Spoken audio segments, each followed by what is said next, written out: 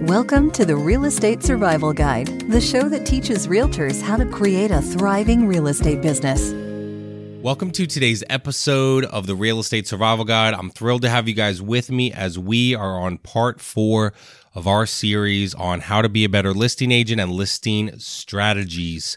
And on today's episode, I want to talk to you guys about leveraging the offers. And if I'm honest, 2 of the biggest misses in people that are not getting listings is they're not utilizing strategies. So on today's episode, I want to talk about leveraging the offers, and probably not coincidentally, but Monday as we close it out, we will talk about leveraging the result. And both of these are talking about just leveraging the power you have and the ability to work hard for your clients. Monday talking about leveraging the result, and today talking about leveraging the offers.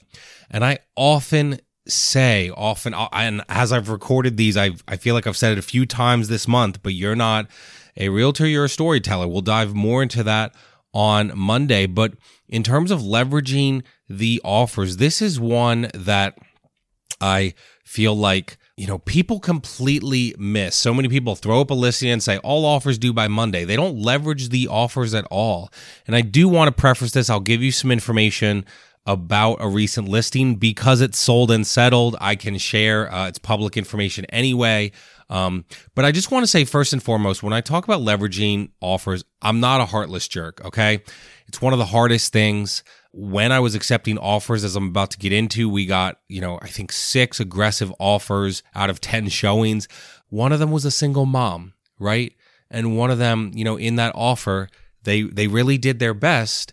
It broke my heart to say no, but at the end of the day, my fiduciary responsibility and yours when you list a home is to the seller and to get them the most money. And so we're going to talk about that today. Now, it does stink sometimes, but I want to talk about leveraging offers like I just did with this property. So this is a strategy that I feel like realtors do not practice enough. Most realtors, and we'll talk about it on Friday, won't have another conversation. They're lazy and they just go, oh, highest and best by Monday, and they let it go for the weekend, right? Like, I don't do that. I don't think that's right. Here's the deal. I'll kind of share and walk through the house that recently sold in Mountville, okay?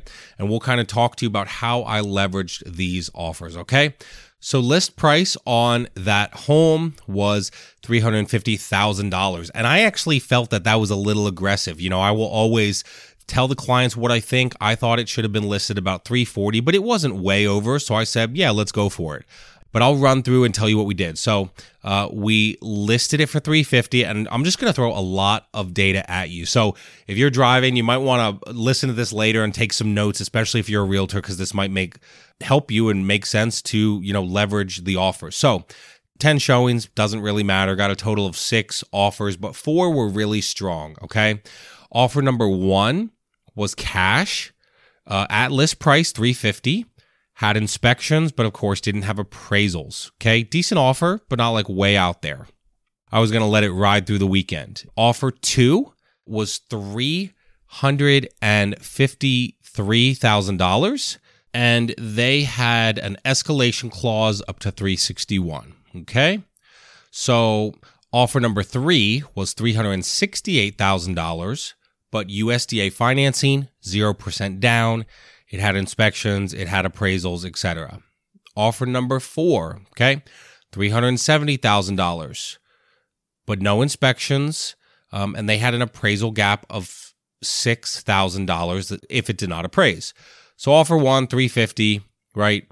Again, good offer because it was cash, but didn't stick out a ton. And then, one with an S. So offer 2 up to $361,000. So escalation, and then again offer 3, $368,000, but no escalation.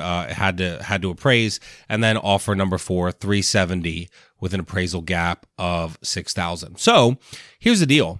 To me, offers number 2 and 4 were extremely close. Okay, very close.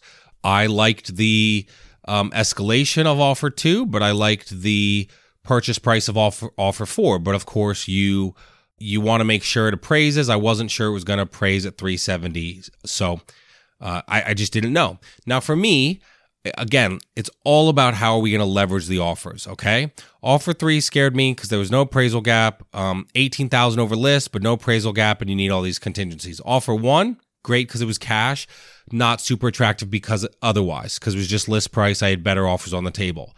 So I was looking at 2 and 4. So I wanted to guide the clients through worst case scenario, right? So offer number 2, it was up to 361 with the escalation, but it would need to appraise. Offer 4, 370 with a $6,000 appraisal gap. Okay, so these are pretty close offers, right? And so what I did to every single one of these offers, right? This is leverage, guys. Was I went to all these agents and I said, and guys, this is where you have to put on your thinking cap. Okay. You're not going to lie. You're not going to be dishonest. I'm not going to say I've got 27 aggressive offers, multiple above list price. I was very clear. Hey, I got, 6 offers, 4 pretty aggressive, multiple above list price. Now, again, I can share some of this because the clients allowed me. So depending on your state, please check. Don't just go and do this unless you check with someone on whether that's approved. But went back to the cash offer, said, hey, we'd love to be at cash. It's not going to be done at 350. Do you want to make any adjustments? He said, well, we're not going to compete against ourselves. And I was like, well, you're not. But of course, they're worried that they are. So they were at 350. Okay. So went to an offer 3. I kind of said, can you, I feel bad, single mom, my heart broke for her, but they couldn't come up. And they didn't have the cash to cover an appraisal gap. So at this point, it's right 361, right? Whatever it was, 370. I said to both offers, I said, would you like to make any adjustments, right? We're within a few $1,000s. I said, we are very close because we were. And offer number 2, and it also depends on the agent, guys. If you get an offer at 370 cash, but they've done one deal and you've never heard of the lender, do you want to take that deal, right? So offer 2 had a great agent. 2 and 4 had really great agents. 2 was probably the best agent out there, does a ton of business in Lancaster, great agent, would have loved to work with her. But it just kind of said, are you going to bring up your offer at all to both of them? So, offer 4 didn't have a big appraisal gap, right? And they didn't have an escalation clause. We didn't need it, but they didn't have an appraisal gap there. And so I kind of went to offer 2, offer 4, kind of said, here's where we're at. Do you want to make any adjustments? So here's the thing, guys. I got offer 2 to come all the way up to 363 with a $9,000 appraisal gap. Okay. Pretty good, right? So they came up there, they were escalating to 361. I brought their offer price up to 363, covering a pretty good appraisal gap, okay? And then I also got offer 4 to bring their offer. The purchase price stayed the same of 370, but they were now covering a $10,000 appraisal gap. Do you see how leveraging these offers means, hey, you can reduce the risk for your client? And so now we get to talk about what's the worst case scenario, right? Worst case scenario for offer 2 was whatever it was, 3, if it doesn't appraise, it could appraise at 355 and, they'd cover, that gap. Offer 4 at this point, now if it appraises at 360, they would buy it at 370 and they'll pay $10,000 cash, right? Actually, I think maybe their appraisal gap was actually higher. It might have been like 11 or 12, and I'm thinking 10 for a reason, and I'll get there in a second. So I'd love to know what you guys would think would take and why, but it was all about leveraging, right? I got a few more thousand from each, and on offer 4, I got a pretty big, I think it was $12,000 or $13,000 appraisal gap, which is crazy, right? But again, what's my job? Get the most money for my seller. So, got a few more $1,000. The offer 4 ended up covering that. I think it was going to be 12 or 13. But anyway, appraisal gap. So we knew, hey, if we appraise at 357 here, we're good for 370. And so we ended up going with offer 4. Offer 4, the agent also knew was pretty close. So they reduced their buyer agency commission by 0.25. And I was able to put that, I think, $1,400 or whatever back in my seller's pocket. So again, very close offers. But what I think a lot of agents are missing is not leveraging them, right?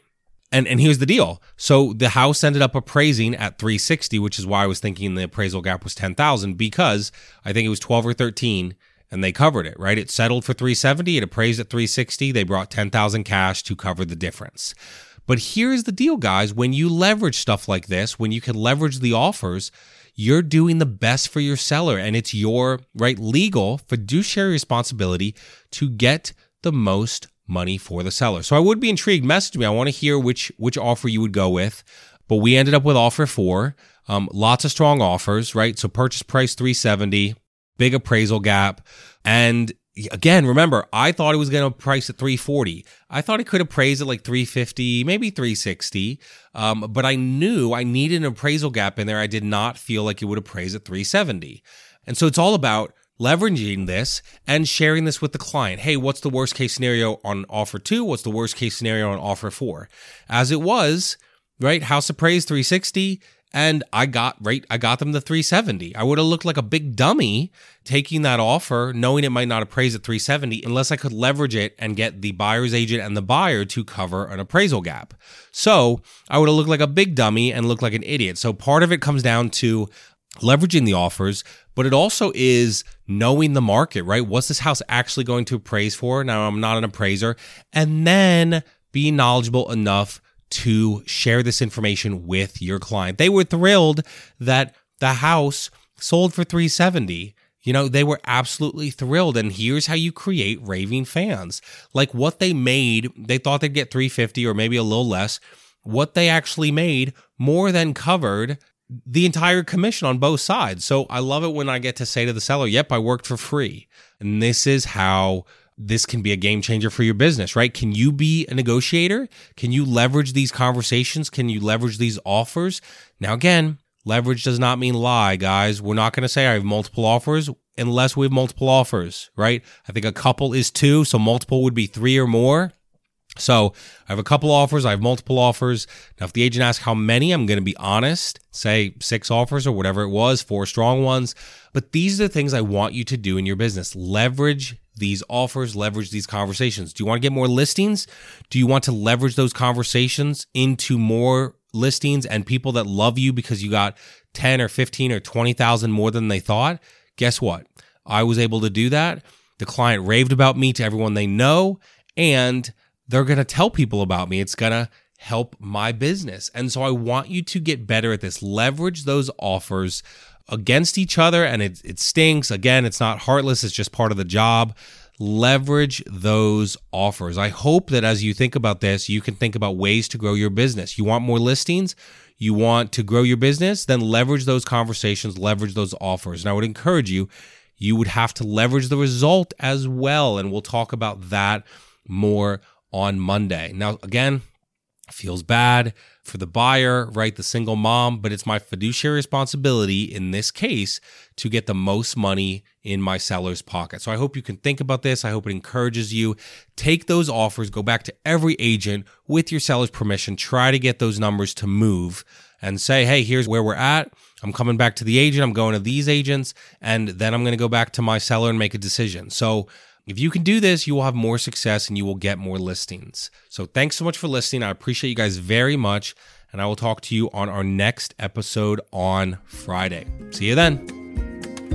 Thanks for listening to the Real Estate Survival Guide. If you enjoyed this episode, we would appreciate it if you'd leave us a review on iTunes. It helps others discover the show. Thank you so much, and we will see you on the next episode.